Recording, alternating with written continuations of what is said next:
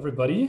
We are in the sixth installment of the TGSS digital edition, international digital edition. And our today's speaker is Lucia Galli. She is a research fellow at Centre Recherche de Civilisation de l'Asie Orientale in Paris and a member of the École Pratique des Hautes Études, where she's currently working within the framework of the research project Social Status in the Tibetan World. She holds a DPhil in Oriental Studies from the University of Oxford with a thesis on the Nyingtep of the 20th century Khampa trader Khatak Zamyak. And today she's going to speak about factional facts or factional fiction, the sociality behind Khatak Zamyak's diary and Lakpa Dönjop's The Life of a Muleteer. Lucia, start your screen sharing and listen patiently. So please bear with me because I'm not very much technically savvy myself. And here we are. Okay, I think we are all set. So first of all, I would like to thank Daniel for inviting me and of course all of you for joining me. Before diving into my presentation, I just would like to engage you in a sort of mental exercise, so please humor me. As some of you may know, Xaver that I see is in the audience. And I've been working on a 2-volume project on Tibetan life writing, and we have just recently drafted the editorial for the last issue, which concerned the most unconventional and in many ways lesser known aspects of the Namtar genre, a term that I'm here using in its more, in the largest and broadest sense of life story. So while we were reflecting on the way secular elements seep into the overarching dominant narrative of salvation that is generally associated with hagiography, I could not but wonder about the way reality and perception mingle in the biographical narrative and how labels such as fiction and non-fiction, and I'm here using air quotes for a reason, may be deceptively simple. So here comes my mental exercise for you. Imagine having just joined a book club and that the first reading that your pals have chosen is a biography of Winston Churchill. So you get into your favorite bookstore, you know the place inside out, and so I bet you will head straight to the non-fiction section without even blinking an eye, right? Easy peasy. Now, let's fast forward a month. This time the choice falls on Survival in Auschwitz by Primo Levi, and the Italianists among you probably know it with the Italian title, which is Se questo è un uomo, if this is a man. Would that give you a pause when entering the shop, or would you be certain to find it in the same place of the previous book? I'm asking you this because personally, I would have some hesitations. The work is mainly a memoir, yet the image conjured up by Levi, the writer, diverges from the idea that we might have of the grim reality of a concentration camp. Through his poetic prose, the author morphs history into fiction, regardless of the fact that he wrote about real events that took place at a real time and a real place.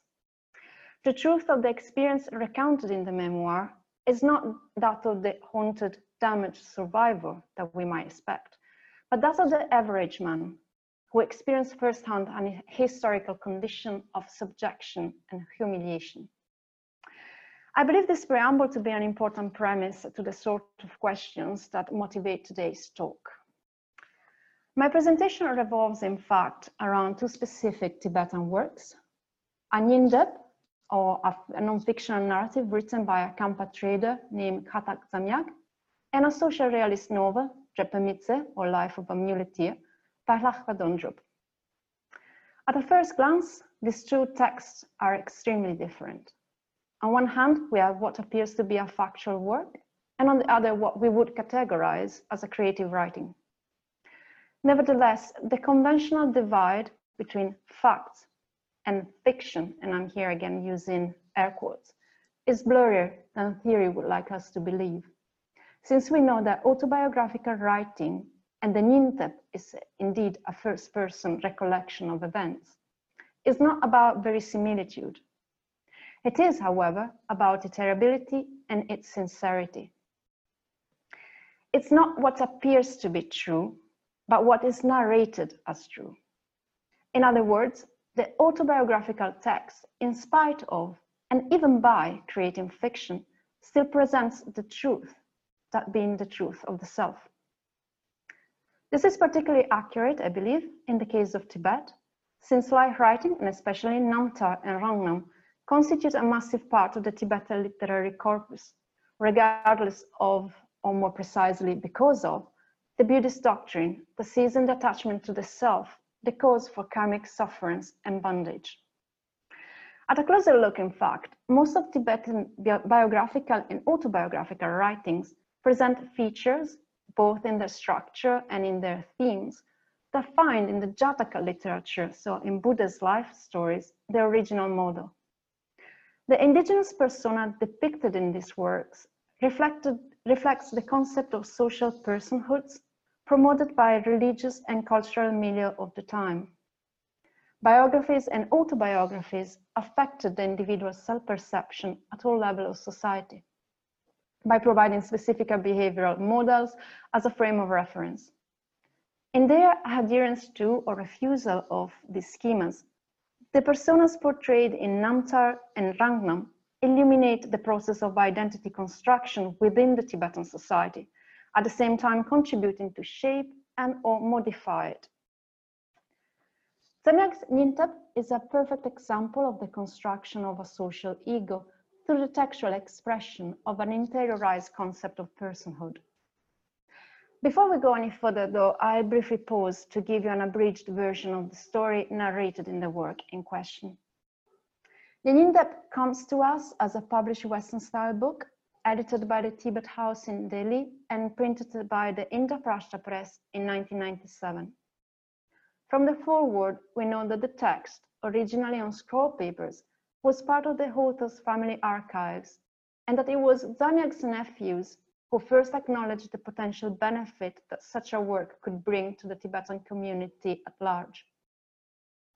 By the 1990s, the diaspora was extremely active in editing and publishing personal narratives for preservation purposes, and it is easy to understand that a factual account based on diary entries taken during a crucial period of modern Tibetan history could not fail to attract the attention of indigenous and foreign scholars alike. The events described in the Nyintep span over a 14-year period between 1944 and 1958. I do apologize if in the slides it's written 1956. There is a reason for that, and if you're interested, I can elaborate further. These years were mainly spent by the author journeying, trading, and pilgrimaging between the central provinces of Utsang and the trade hubs and holy sites of India and Nepal. Albeit categorized by the editors as a Nyintep, a Tibetan term that is often used as an equivalent to the English umbrella term diary, the text is clearly a recollection of events.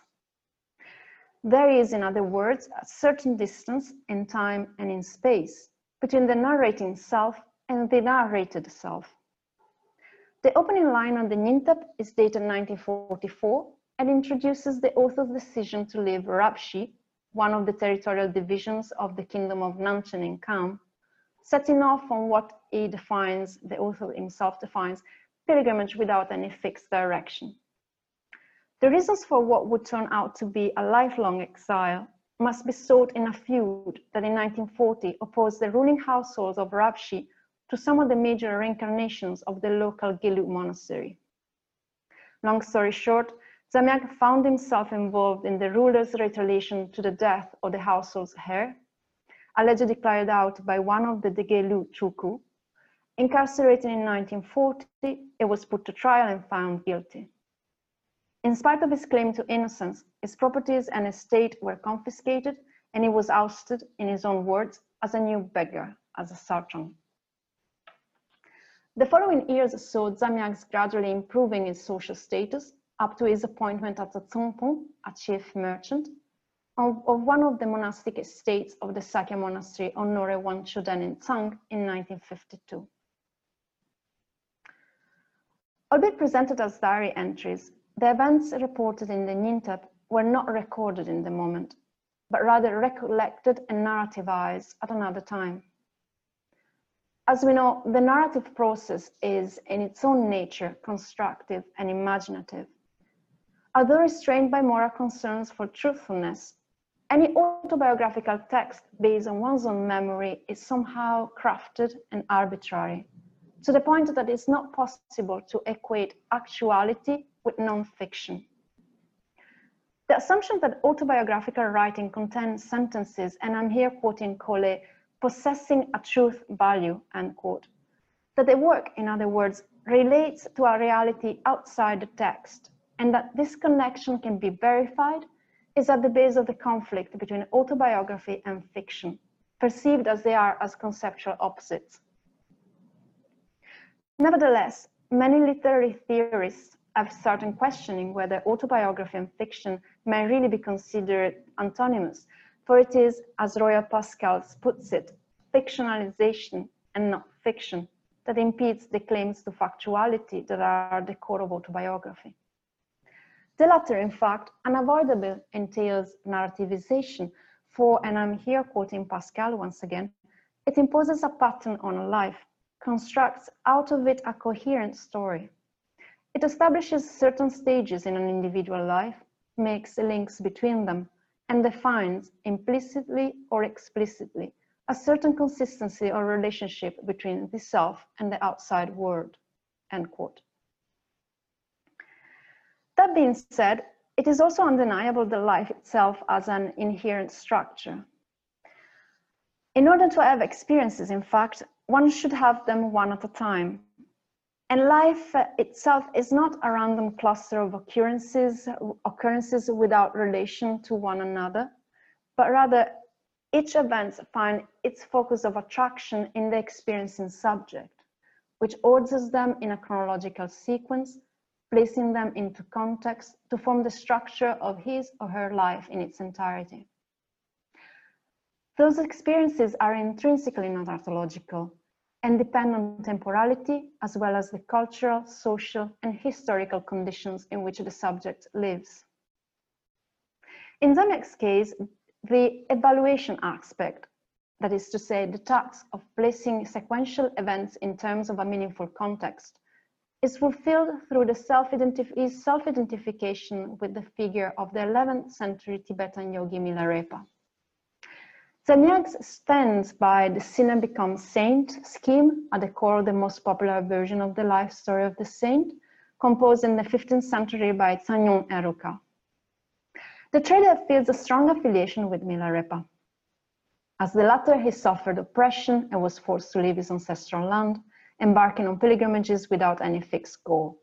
And his narrative repeatedly infers to the author's desire to cleanse his karma, thus conforming to the powerful paradigm that Milarepa's Namtar had become for many generations of Tibetans. Intertextuality plays a fundamental role in the Nyingtap. As a matter of fact, the presence of what Smith defined ideological I, that is to say, the concept of personhood culturally available to the narrator when he tells the story, is particularly relevant to the point that I'm raising. For the ideological I not only reflects the social and intertextual embedding of Zamiak's narrative, but it also reveals the way in which the traditional structures and institutions of self-representation are actively engaged and reinterpreted throughout the Nyingtap. That brings us to the title of my talk. Am I referring to Zamiak's diary entries as fictional facts?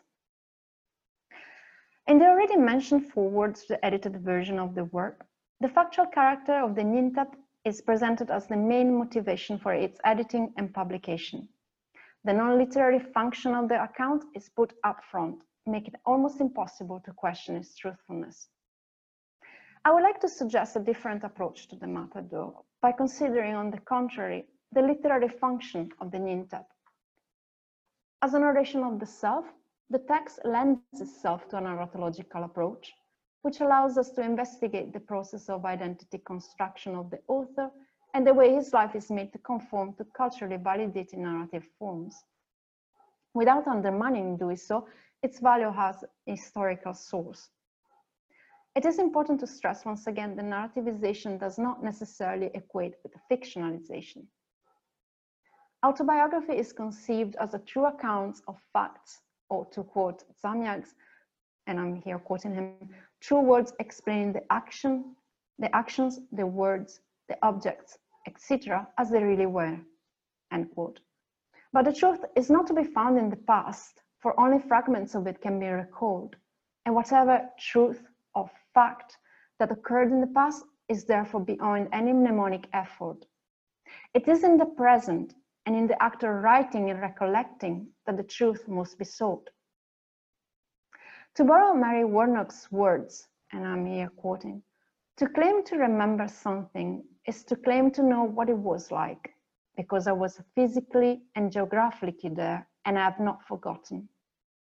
There is thus a truth claim in any account of what I remember, a claim which in some cases cannot be challenged, end quote.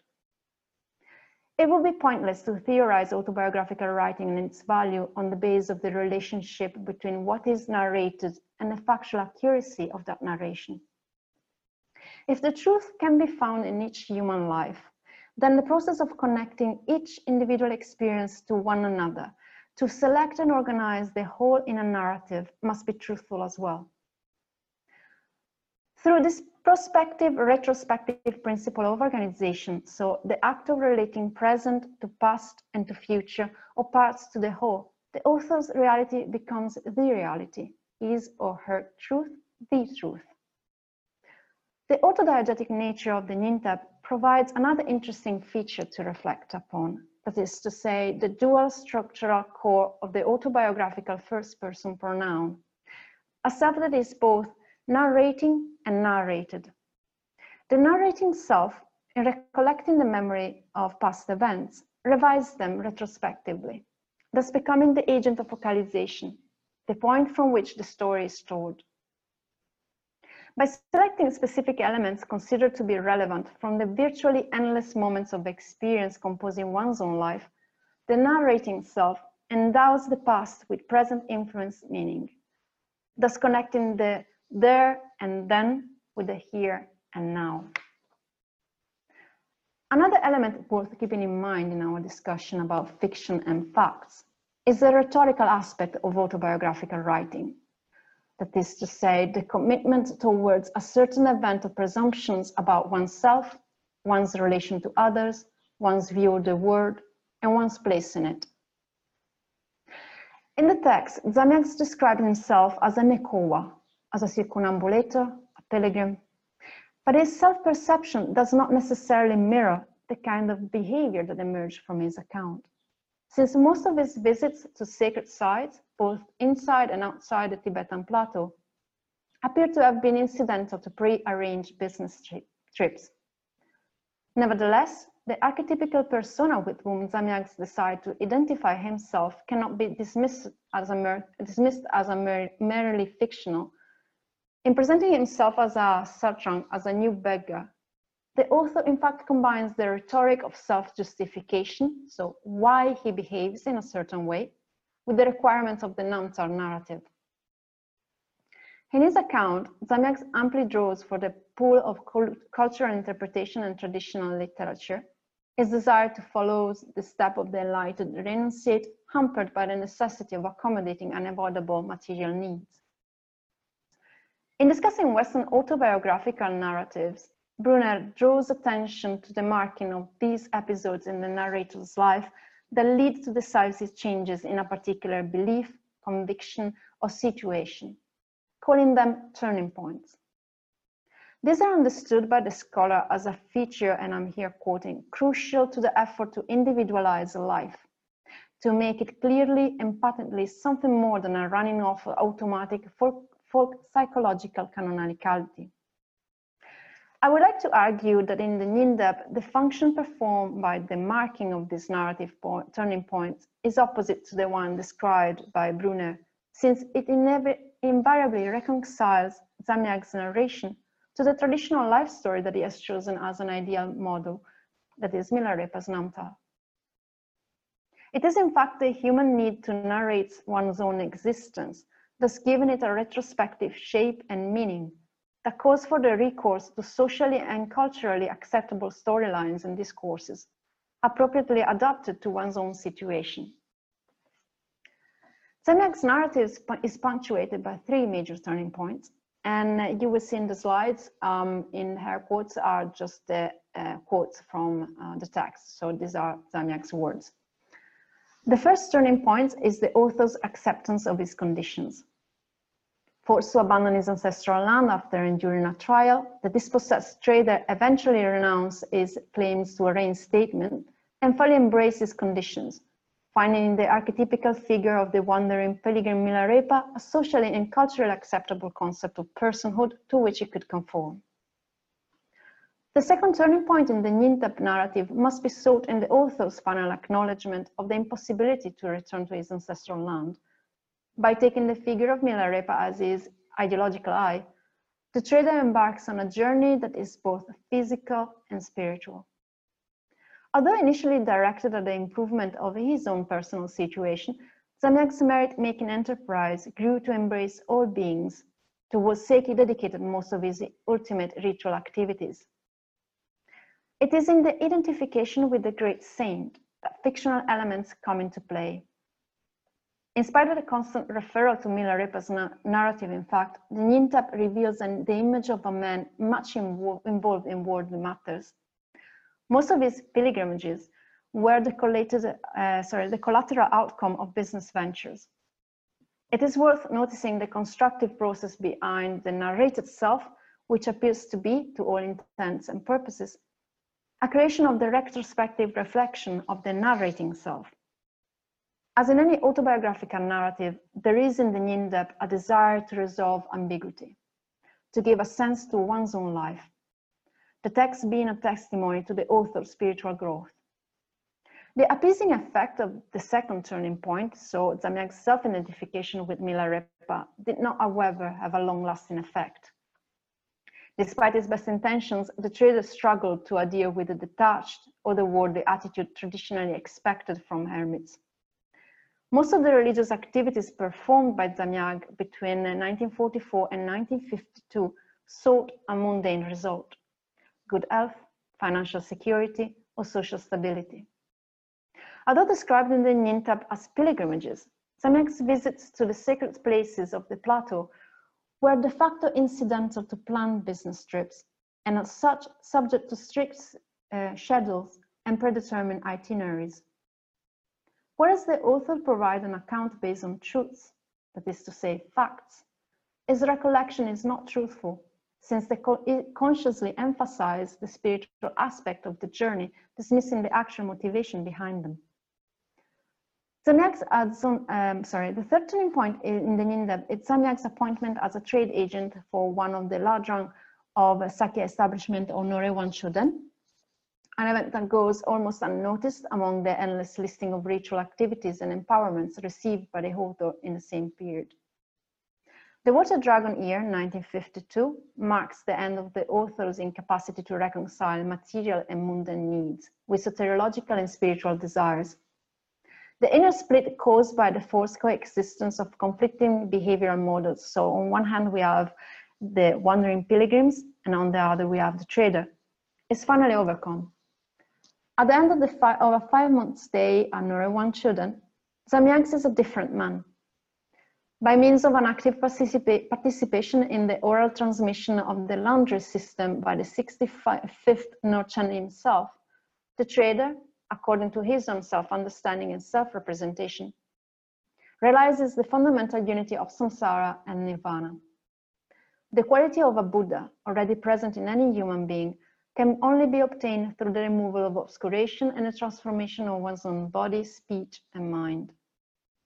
Less and less interested in mundane gains, Zamiak shifts his concern towards the afterlife and the accumulation of merits for the sake of all beings. Although an important step on the path to spiritual growth of the narrated self, Zamyag's internalization of the core meaning of the laundry system does not represent in itself a turning point in the narrative.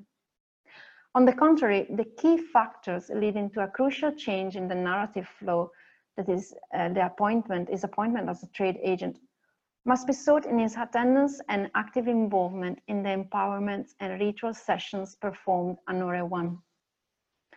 At the time of his stay at the Saki establishment, the author often joined his Dharma companion, Rinchen Dorje, another Tsumpon from Trehor in Kham, in conspicuous offerings to both the monastic community and the masters bestowing the empowerments. By promoting his image as a devout sponsor, affiliated with influential people such as Rinchen and the Sadhutsang, of whom he was a trade agent, Zamyag certainly attracted the attention of the Ladrong treasurer. Paradoxically, his spiritual and soteriological interests further his worthy recognition and success in a merging of religious and economic elements, thus virtually closing the circle of Zamyag's narrative. I have so far put to the fore the fictional aspect of the Nyingtap and how they are functional to the expression of an indigenous form of personhood. I will now turn my attention to what I defined in my title as a factual fiction, that is, L'Archadronjoup de Pemitze, a novel that has been defined by Françoise Robin as one of the most interesting examples of Tibetan fictional narratives dealing with the first half of the 20th century, and I agree with her. The style is very clean and crisp and sober, and L'Archadronjoup describes the everyday life of middle and lower classes, expressing without any poetic hyperboles or romantic nostalgia the inner mechanism of a society that at the time of the writing was long gone. It is in the attention to the details and the realism of the narrative that the factual essence of the novel emerges in all its strength.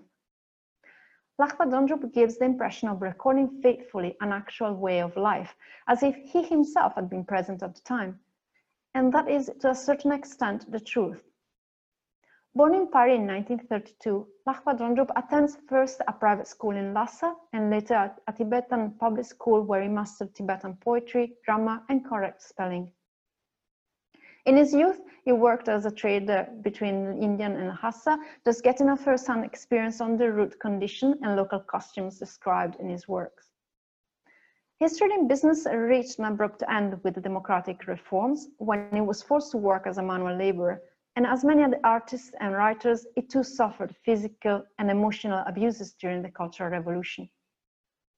After the convention of the 11th plenary session of the Central Committee in 1978, L'Archadronjoup became a member of Tibetan Writers Association and took active part in cultural revival projects, working not only on the translation, preservation, and analysis of Tibetan texts, but contributing with original works, be they novels, articles, poems, free verses, textual analysis, and folk stories up to his death in 1994.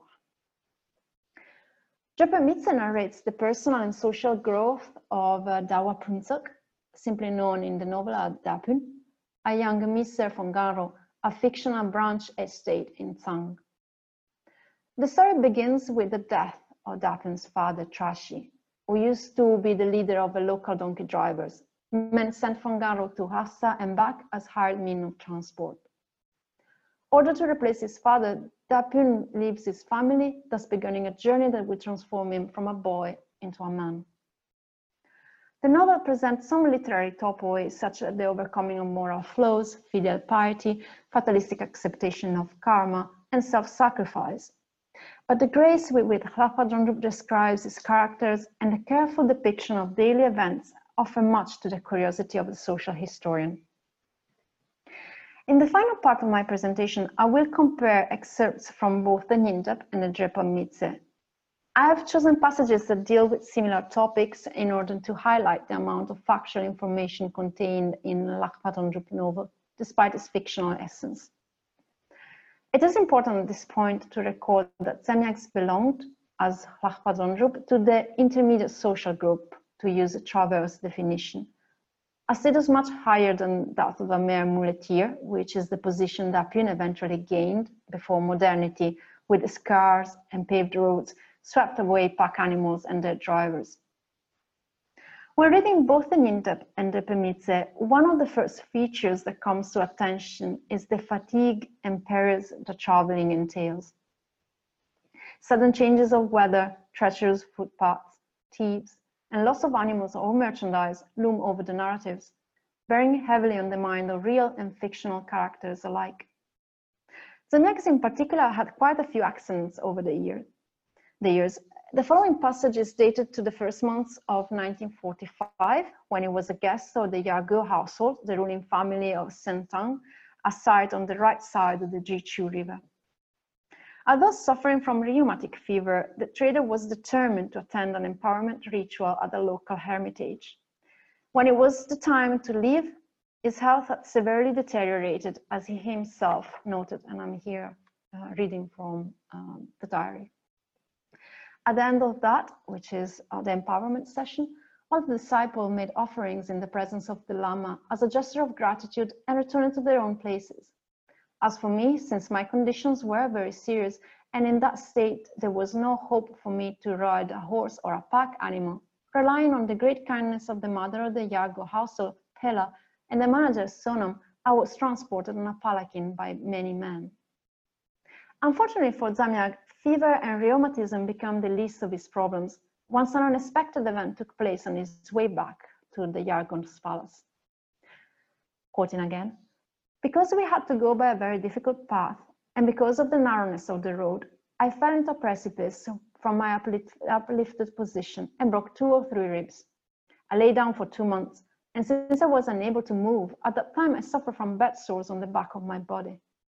At that time, I was in great pain and I became helpless, but I took the medicines and the food that Mother Pela gave me, and through her kind care, I recovered in a short time." Animals fared no better due to the narrowness of mountain passes and heavy loads. Even crossing rivers by bridges and coracles required a certain degree of dexterity. Again, in Zamiak's words, "We camped on Pundo, on the other side of a narrow bridge. That day, a nomad from Sanshun, a Corvée laborer who was driving the animals, being unable to cross the iron bridge and not knowing what to do, moved together with the pack horses towards the water. The nomad immediately grasped the tail of my riding horse, and even though it slipped in the middle of the water, since he did not let go of the horse's tail, it was dragged out and freed. Everyone laughed, and full of gratitude, he said, 'Your horse took me out of the water and saved my life.'"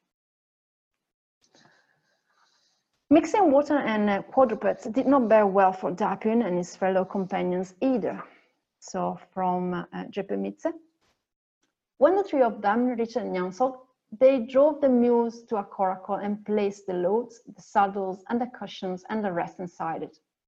Some mules were seized by halter ropes and led on. The remaining ones were freed into the water. The coracle on which men and things had been placed entered the stream. They followed the mules that had been made move ahead, and they crossed the Tsampo River. Since all the pack mules were new, without going directly into the Tsampo, they turned into the other direction and made to set off. The young mules that were near the coracles tried to climb into it.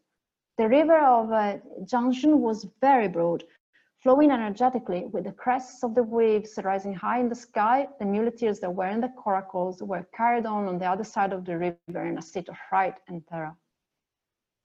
The last extracts are dedicated to India and the marvels of modernity. For many Tibetans, in fact, a pilgrimage to the holy sites of Buddhism represented a chance to personally experience new means of transport and entertainment. Not always the cultural shock and the language barrier could be easily soothed.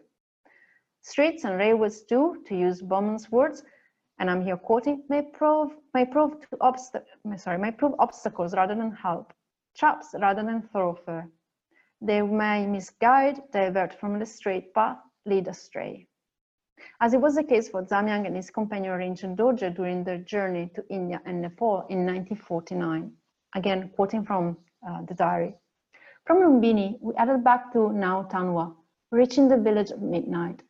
From there, we moved back to Gorakhpur, and we ended up doing 3 trips instead of 1. Due to the inexperience of our interpreter, not only we had to suffer some physical hardship and pay double train fare, but we passed through a station called the Balarampur, going a bit too far north. Since in the village of Shravasti there were blessed ruins, and such as that of the place where the Buddha gave food to the helpless in the Jatavana grove, I told the interpreter that in no way would I not visit the town. But the latter confused the two names, Ballarpur and Gorakhpur, and we ended up going up and then down, missing Shravasti. We, so Zamyak and Rinchen Dorje, considered the fact of not being able to visit this holy place as a sign of former bad karma, and we prayed, feeling regretful. It was not an issue of misunderstanding, but rather mortal sickness that made Dapian's first ride in a car unforgettable. And I'm here quoting from the Drepa Mitse. At midday, Tekungo, his wife, and the interpreter entered one of the two cars driven by Indian babus, with the 4 attendants and all the luggage squeezed inside the other. They left Kalimpong and its loud noise. They went down the mountain road from Kalimpong. When driving on, the stretch of the road in front of Dapian's eyes appeared like road surge. The buildings and the men on both sides whirled by in a blurry haze. After a while, it felt dizzy and nauseous, and since nothing could be done about it, he took off his hat and covered his face. That too did not help, as he developed an headache, and unable to control himself any longer, he was about to throw up. Immediately, he opened his sleeves and vomited inside them. He arrived at Siliguri feeling dizzy and nauseous. When Dapun got out of the car, although feeling unsteady, he bore the discomfort and helped the lady to alight from the car. Because even the lady had been just like him, nauseous and had vomited a lot, her face had turned yellow and her walking was unstable. The extracts I presented here are just a small sample of the type of information a socio-historical approach to literature may provide. I'm here use the term literature, being well aware that one of the texts I introduced you was originally a private document. The publication of Zamyak's manuscript has changed status, transforming it into literature, and therefore allowing us to subject it to the same kind of scrutiny as applied to a novel, in this specific case, Drepa Mitse. In the first part of my talk, I have illustrated how, due to the narrativization process, elements of fiction may be found in a non-fictional factual text, like the Nyintep.